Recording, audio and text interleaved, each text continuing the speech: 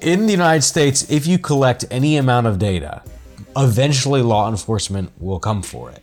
And this includes data that is collected by intelligence communities, which, eventually domestic law enforcement, if you have enough data on US individuals, the FBI is going to come knocking on the door of the NSA and come asking for that amount of data, just like they would with, Amazon Ring or something.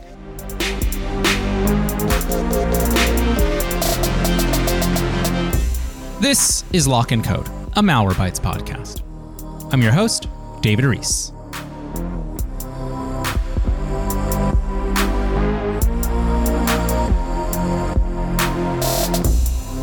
Our main story today is about government surveillance. In May, the New York Times reported that an enormous database of foreign intelligence information, which is ostensibly collected so that the US government can review national security threats like international terrorism activity or the development and storage of weapons of mass destruction overseas, was actually accessed by the FBI to find information about Americans. In June of 2020, shortly after the killing of George Floyd, the FBI searched the database for information about people arrested, quote, in connection with civil unrest and protests between approximately May 30th and June 18th, 2020, end quote. In a separate instance, the FBI, quote, made 3 batch queries consisting of approximately 23,132 separate queries, end quote, for information about presumed Americans who were suspected to be involved in the riots on the U.S. Capitol on January 6th. And in yet another instance, an unnamed official made a batch query for more than 19,000 donors to a congressional campaign. And all of this activity was done without a warrant. In the United States, the thinking goes that if the police want to conduct a search on your possessions, if they want to conduct surveillance on you, they must first obtain a warrant. But that isn't what happens in the type of surveillance we're talking about today.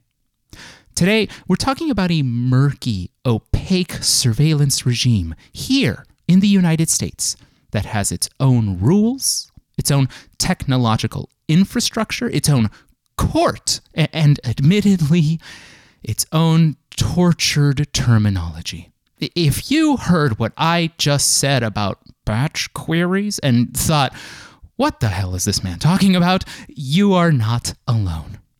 This is the frustrating world of surveillance carried out by the U.S. National Security Agency under an authority called Section 702 of the FISA Amendments Act. And if you heard those words and thought, this man is making things up at this point, I can understand that, because having worked on this issue in the past, I can tell you that every single piece of this system feels like it's almost designed to obfuscate the truth. But this is the truth. In the United States, the NSA sweeps up your emails without a warrant. The FBI looks at those emails without a warrant. And it isn't just emails. The NSA gathers all sorts of digital communications directly from telecommunications companies. It gives some of that information to the FBI and CIA for certain searches. The information gleaned in those searches, which again are done without warrants, can be used to prosecute Americans for crimes. And when the agencies screw it up, which they do, there is little oversight, with restrictions either enacted by Congress once every 6 or so years, or warnings and recommendations issued by the Foreign Intelligence Surveillance Court, an entirely separate judicial venue. Part of the bedrock of functioning governance, as our country has determined that none of us will ever have the chance to see or access or honestly even truly understand. This is surveillance under Section 702, and on December 31st, Section 702 itself, the legal authority, the law that enables this type of surveillance, is going to sunset. It will expire. Congress will renew it, there's no doubt about that, but there is a chance to reform it. Today, to help us understand what the NSA can gather, how it gathers that information and from where, whether there are any meaningful restrictions, and what the battle to renew Section 702 will look like in several months, we're speaking with Matthew Guariglia, Senior Policy Analyst with Electronic Frontier Foundation. Matthew, welcome to the show. Hello, very good to be on the show.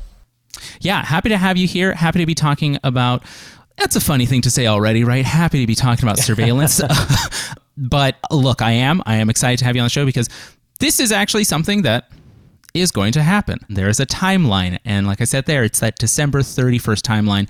But before we get into any of that, I wanted to talk instead about what I think is the most valuable aspect for listeners who are new to this subject, which I think is most people at home.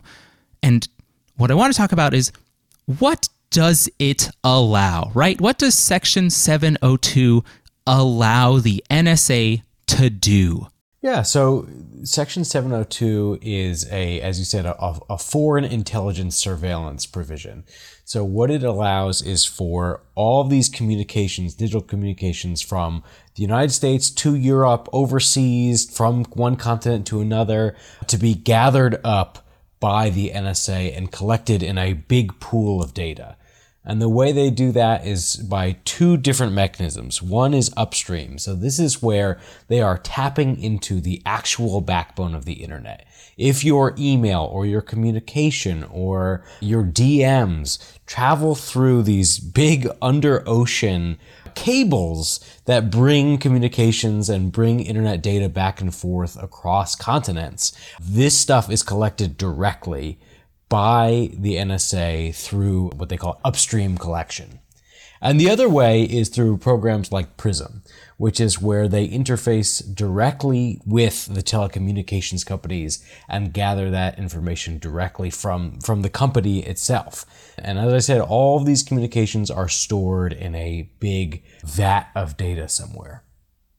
First of all, it's insane, right? Just take a moment, take a breather right there. It's insane to be able to, like you said, tap into the very infrastructure that carries the internet. And for folks who don't know, that is how the internet actually moves across the ocean, which is a thing. There are a series of cables, not as many as you would expect for people at home. I think it's in the low hundreds. I could be wrong, but some are attacked by sharks sometimes. That is a thing that happens.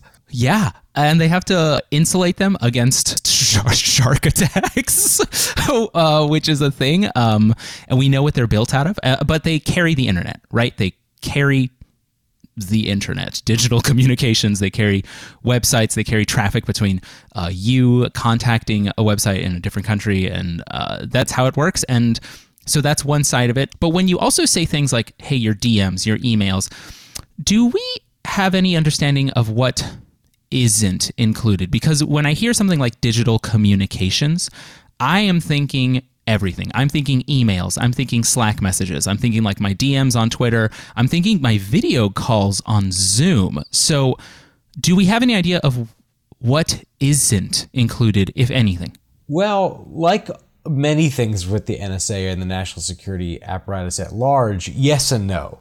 So for instance, if you are sending an email from the United States to another person in the United States, because that communication is not traveling overseas, because it is not, going through these fiber optic cables under the ocean, because you're not emailing somebody in another country, there is a chance that that sort of thing is not collected. The other thing is, whether or not they have access to the actual content of the email. So for instance, if I were sending a WhatsApp or a Signal message or some other encrypted message overseas. What would be collected is, I suppose, metadata, is evidence of the message, but they can't necessarily see the content like they can with my regular email back and forth to Germany or to Nigeria or what have you. Why is something like WhatsApp, why is something like messages on iOS devices, why is something like Signal, why is it different than, like you said, like your baseline email provider?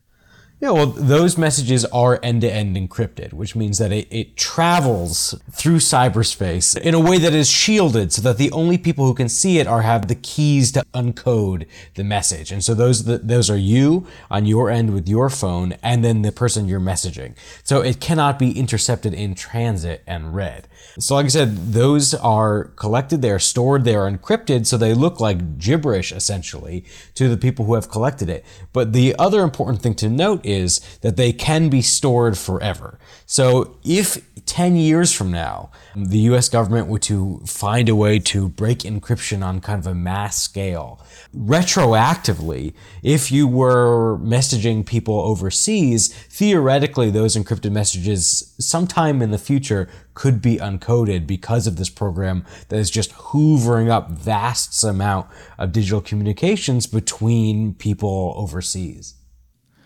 So when you say something like, these messages can be stored forever, that feels deeply worrying and concerning. And I, frankly, did not know that. Are you saying that they can be stored forever because there's some determination made where they say, okay, well, this person is a target, and so we're going to keep this batch of messages until some time down the line? What if we can learn to break encryption? Or is it something more like, these messages are stored forever because no one is doing an audit of the information? What is happening there? Yeah, I'm not entirely sure, but I think it's more likely that this falls under the general philosophy that the NSA has had for decades now of just collect it all and build the massive amounts of information infrastructure needed to store yottabytes of information, because they are storing it all, essentially. I also am curious here. Okay, once they have grabbed these messages, these communications, who can search it? How does search even work with this? Because like you said, we're looking at something like yottabytes. I always like to think like, is it bigger than Google, right? Is it bigger than the known internet? Which is a fun thought experiment. But who can search it? And how does search work when you have something of this size? Yeah, so from what we understand, the querying happens with some kind of identifier. It's usually not a name. They're not going in there and searching Matthew Guariglia and seeing what they have collected in terms of my emails back and forth from a colleague in Europe. But what they do have are things like email addresses, phone numbers, IP addresses, other kinds of primary identifiers that aren't just necessarily a person's name.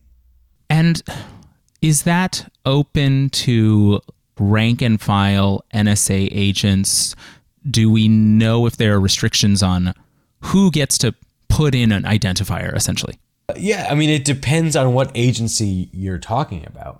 If it's something like a big intelligence agency, usually there is some limited type of oversight in which they would have to enter in some kind of justification before they enter a query or something.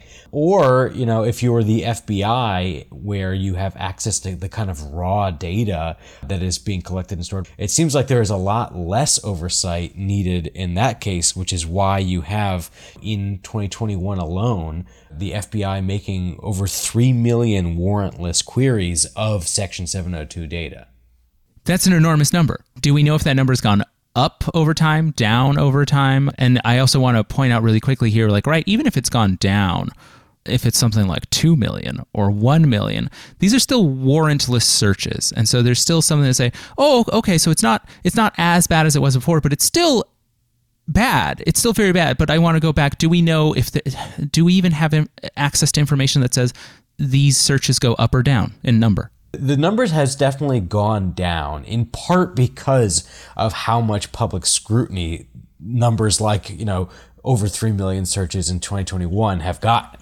It really freaks people out for obvious reasons. And so there have been some reforms. There have been some attempts to lower the amount of queries, which it seems like it's happened. There have been some attempts to minimize the amount of information that people have access to without a warrant. But still, that program is thriving and is one of the main things that has to end if Section 702 is going to be renewed this winter. I wanted to go back to something you're saying, how these digital communications are grabbed, right? And you said, they can tap into the cables or they can go directly to the companies. What does that look like? Because I think to most people that sounds like a gargantuan task, right? If the remit of the NSA is sort of like this collect it all, or at least that's their approach, their ideology. How many requests is that to companies? And that's sort of, right, rhetorical because we don't know. But the workload seems enormous. So how does it work when they go to these companies?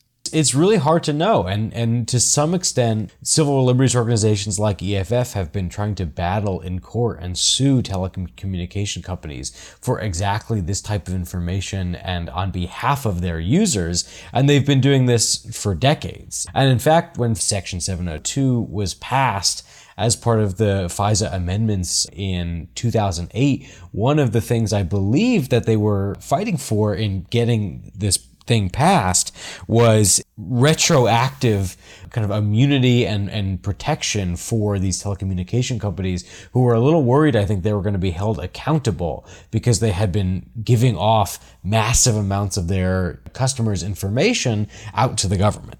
The companies that we're talking about here, who are they? Which companies?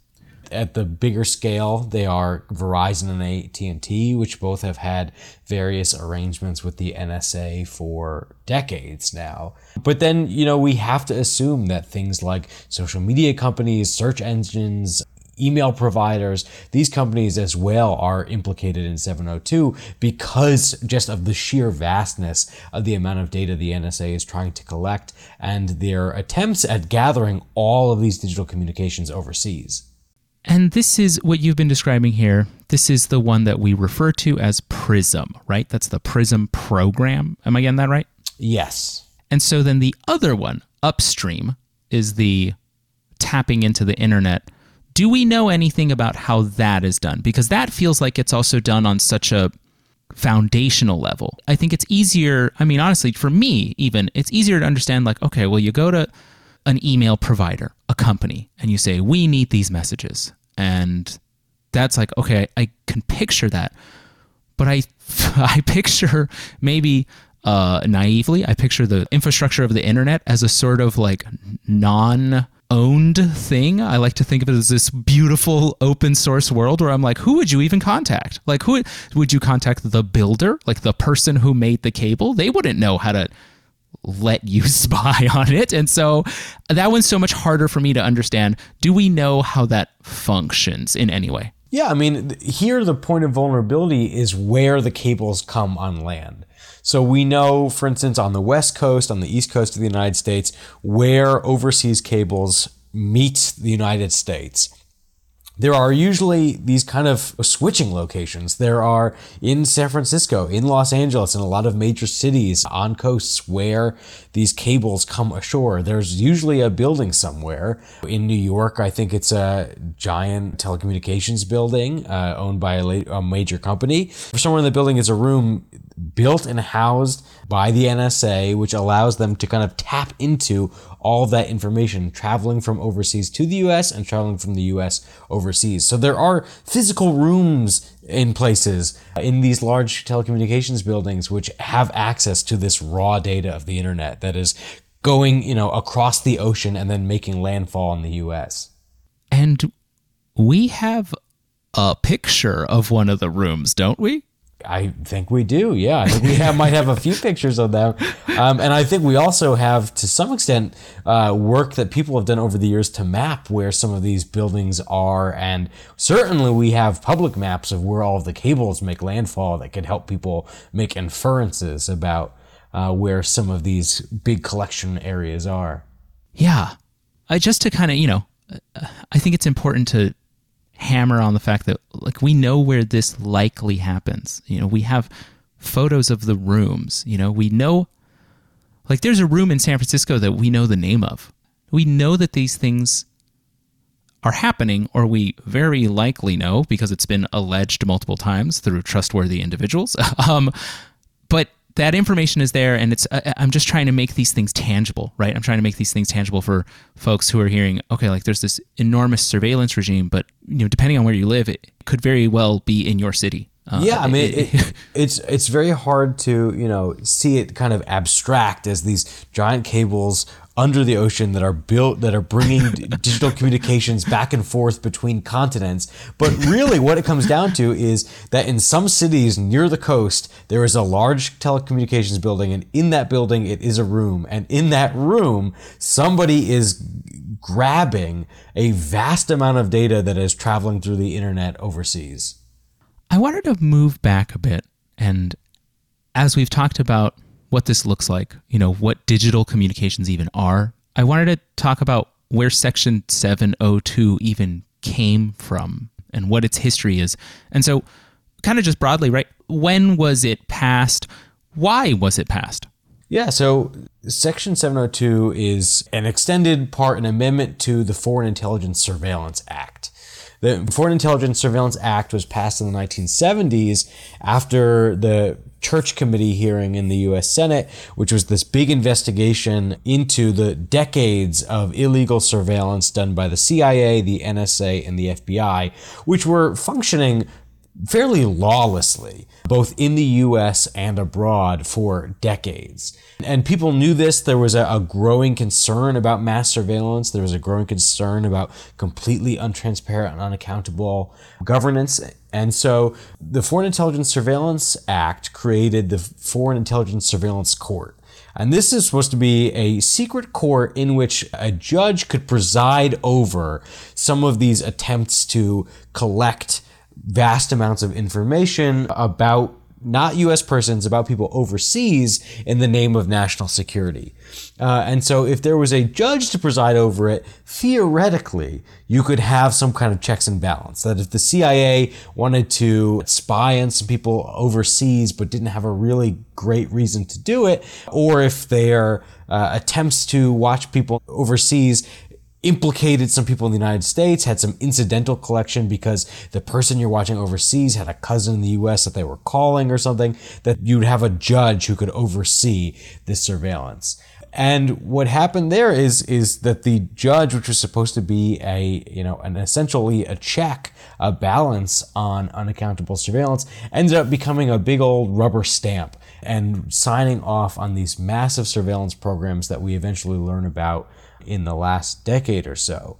Section 702 comes later. It comes as part of the FISA Amendments Act of 2008. And so in 2008, this was, very much part of the war on terror mass surveillance regime. The FISA Amendments Act tried to create some new provisions for mass surveillance, theoretically some that were supposed to rein in the kind of earlier unaccountability of the NSA in the period between 2001 and 2007, but which, like the FISA itself in 1978, ends up kind of presenting its own new problems. There were a couple of things in there that I thought were extremely interesting. One, right, just that the Church Committee was tasked with trying to find out like where surveillance overseas was going wrong. And I think that's interesting because today I could not see the same thing happening. I could not see us finding out that the CIA and the FBI and the NSA had been acting, rather wantonly for overseas surveillance and us caring about it. It feels like almost like, well, we only care if it affects us. And so am I reading that correctly? Was it a different time? Because we have this today, and we're still allowing it. And so I just kind of trying to understand what was different back then compared to today that would produce such a thing like the Church Committee. Yeah, I think it was a different time. I think it was an era where government mistrust, as high as it was then, was kind of very pervasive. It was bipartisan, it was in the air, and it was an era in which, you had things like the Pentagon Papers revealing that, the government knew they couldn't win the war in Vietnam, which had to be leaked by Daniel Ellsberg. Rest in peace, obviously, he just passed. So you had this growing idea of massive distrust, massive secrecy and unaccountability inside the general national security apparatus. Watergate had just happened, another big incident in which people it's so distrust in government institutions. You had the media break-in, which is, activists, students and professors in Philadelphia broke into a satellite office of the FBI and revealed COINTELPRO for the first time and was published in the Washington Post. You had this just perfect storm of all of these nationwide events that were coming together all at once and really sowed massive distrust in the national security state. And really, I think the epicenter was kind of surveillance issues and the war in Vietnam. I also wanted to go back to something you said here, right? You refer to this idea that there would be a judge. And what was kind of created was a secret court, and the judge became a rubber stamp. What is happening there? What is this secret court? And why did it become a rubber stamp? Yeah, that's a good question. And that's something to some extent we don't quite know all of the answers to because of how secretive it is. Yeah. Only recently have we been able to declassify some of the quote unquote significant opinions by the Foreign Intelligence Surveillance Court. And even then, I think it's less than 20 opinions that we have from the court's history that are now declassified, and we can go in and try to see kind of how the court operates and how it functions and how they reach some of the legal opinions they reached. But to some extent, we are still very much fighting for transparency. And, we can assume that some of it has to do with the war on terror. This has a huge impact on the expectation of rubber stamping anything having to do with national security. But to some extent, we also we don't know all of it.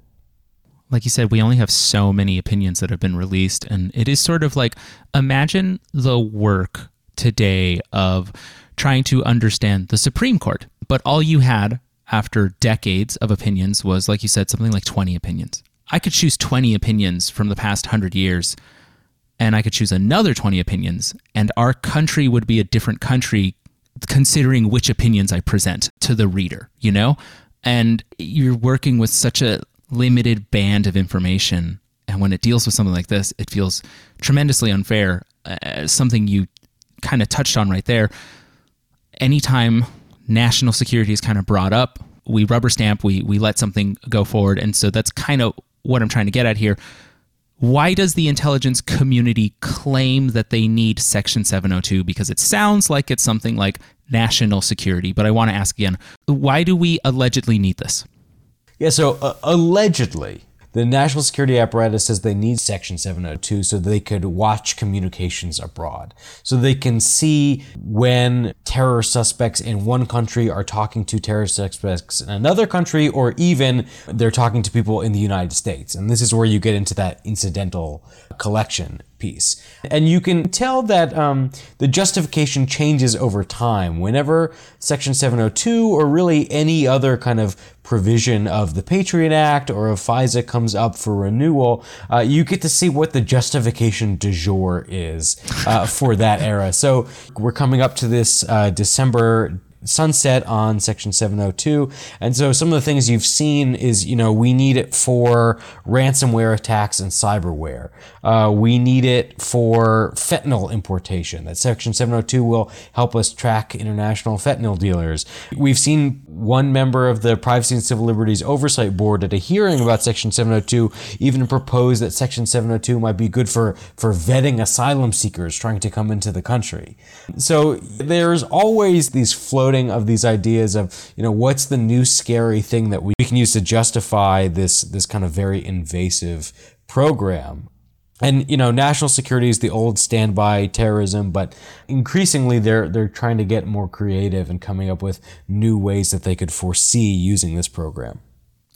It feels eerily similar to the government's efforts to break apart encryption, to break apart end-to-end encryption. That, years ago, I am almost certain there was some relation to, national security. And then I do know that it's once been argued because it's necessary for drug trafficking, international drug trade. Currently, right, it's seen as an obstacle, a quote-unquote obstacle to stopping the spread of child sexual abuse material. And it's not that these things aren't bad. They are. It's that depending on the day of the week, it's that suddenly, like you said, it's like the reason du jour. Like this is the one that they think will make them successful at messaging, rather than this is the tool that is successful at stopping bad behavior. It feels like it's almost backwards. Something you were saying there as well I thought was particularly interesting, right, is that the use of Section 702 for ransomware attacks. We talk to a lot of people on this show about ransomware, and none of them have mentioned Section 702, which feels like there's a disconnect. It feels, again, like if we're talking to the people whose job it is to find ransomware operators, to attribute attacks to ransomware groups in different countries, to help with investigations, you would maybe think that at least one of them had said, oh, actually, there's this authority in the United States that we think could be really useful. And so the fact that two different things are being said about the same topic feels like it could be a little disingenuous. I wanted to kind of close out on this, again, this alleged need, and I wanted to know, have the American public ever gotten proof of Section 702 working for the stated goals of the intelligence community, right? Have we ever learned, like, okay, Section 702, it did stop that terrorist attack. It did stop this drug cartel from growing. Do we have any information like that? The American public does not have information like that, namely because it's probably classified. We have heard the intelligence community say, yes, these programs have been used definitively to thwart some kind of bad event, and sometimes they will tell, the Senate Intelligence Committee in a closed-door meeting or something. So theoretically, there are people who know about the good this program does, but we, the American public, have never seen it. Will we ever? I mean, one would think that this is the sort of thing that they absolutely need to tell us, is if these programs are actually doing good, that might be important for the public to know about. But no, we haven't been told specifically, which makes it very difficult because it's hard to trust the national security apparatus. The national security apparatus lies all the time, constantly, in fact. And so it's hard for the American public, especially ones who have been through the Snowden era, who have been through, the Patriot Act era, to just take their word for it that these programs are doing a world of good, and we should just be quiet and take the civil liberties violations with a smile. We've kind of moved around and we've kind of not addressed, I think, a very important thing here, which is that Section 702 is supposed to be for foreign intelligence, for the surveillance of communications that, again, are not supposed to be people based in the U.S. persons. And so I think all of those things sometimes make it difficult for folks to understand, okay, so this is foreign intelligence. Why should I care if I'm based in the U.S., if I live in the U.S.? How does that impact me? And so that's the question I want to bring up, right? This is supposed to be, it's even written as such. It's not even it's supposed to be, it's written into the law that you can only target foreign individuals or actors on behalf of a foreign power. So then why are we talking about it, right? How do U.S. persons fall into this? Yeah, this is, I think, the most important thing I'd love your listeners to take away from this as we move toward this December sunset and eventual renewal, is if you remember nothing else about Section 702, please remember this, which is that, the world is a very connected, globalized place. And if you are collecting all the digital communications of people overseas, eventually some of those people are going to get in contact with people on U.S. soil. And when they do, all of that is going to get collected as if it was two people emailing between Russia and India. And so what you end up having is, in this vast pool of digital communications collected from all over the world, a good portion of them will be to or from US persons and people overseas. And because all that information is just sitting there, the FBI is able to query kind of that raw collected data for US persons' communications, which means it's just sitting there. It is not intended to spy on Americans. It is not intended to hoover up all of our information. And yet that is precisely what it does because of this incidental collection. When we say these words, right, incidental collection, that's what we mean, right? We mean that targeting the collection of people abroad is incidentally also going to collect our communications, because communications are two ways, right? Exactly. It's not, yes. Yeah. Yeah, I mean, I would love to compare the queries that the NSA, for instance, is making about two people communicating overseas versus the queries we know the FBI was doing about on US soil, because something tells me that this program, which is supposed to be about foreign intelligence, is actually being used way more to spy on Americans, which means that the incidental is actually the entire purpose of the program. As we get to this date, right, of what's called the sunsetting of the current iteration of Section 702 as we have it, what are digital rights organizations, what are civil liberties organizations, what are you folks asking for? What actual change might be on the horizon? What do we want? Yeah, I mean, I think first and foremost is the end of these backdoor searches, which means that the FBI without a warrant is able to get access to all of this quote unquote incidentally collected communications that Americans are sending or receiving and query that data. So they really should not be able to do that without a warrant. Just like if they were going to go to Google to try to get your emails directly, they should not be able to have backdoor access to your emails just because they are to or from somebody overseas. So ending backdoor searches has got to be the number one thing. Are there also asks in terms of something like, right, like a minimization, right? How we were talking at the beginning, like, look, this stuff can be stored forever. Are there any asks about, well, maybe it shouldn't be able to be stored forever? Yeah, I mean, one of the things is just minimizing the amount of incidental collections to begin with, right? So it's not enough that the FBI maybe needs a warrant to dig into U.S. persons' communications that are stored because of Section 702. We have to go that further step and minimize how many U.S. persons' communications are collected to begin with. Back on backdoor searches, right? This term we have, it's talking about a backdoor to the Fourth Amendment. The way it stands right now, that the FBI can search this information, which has been collected without a warrant, and they can search it without a warrant, and that's what the backdoor, search is.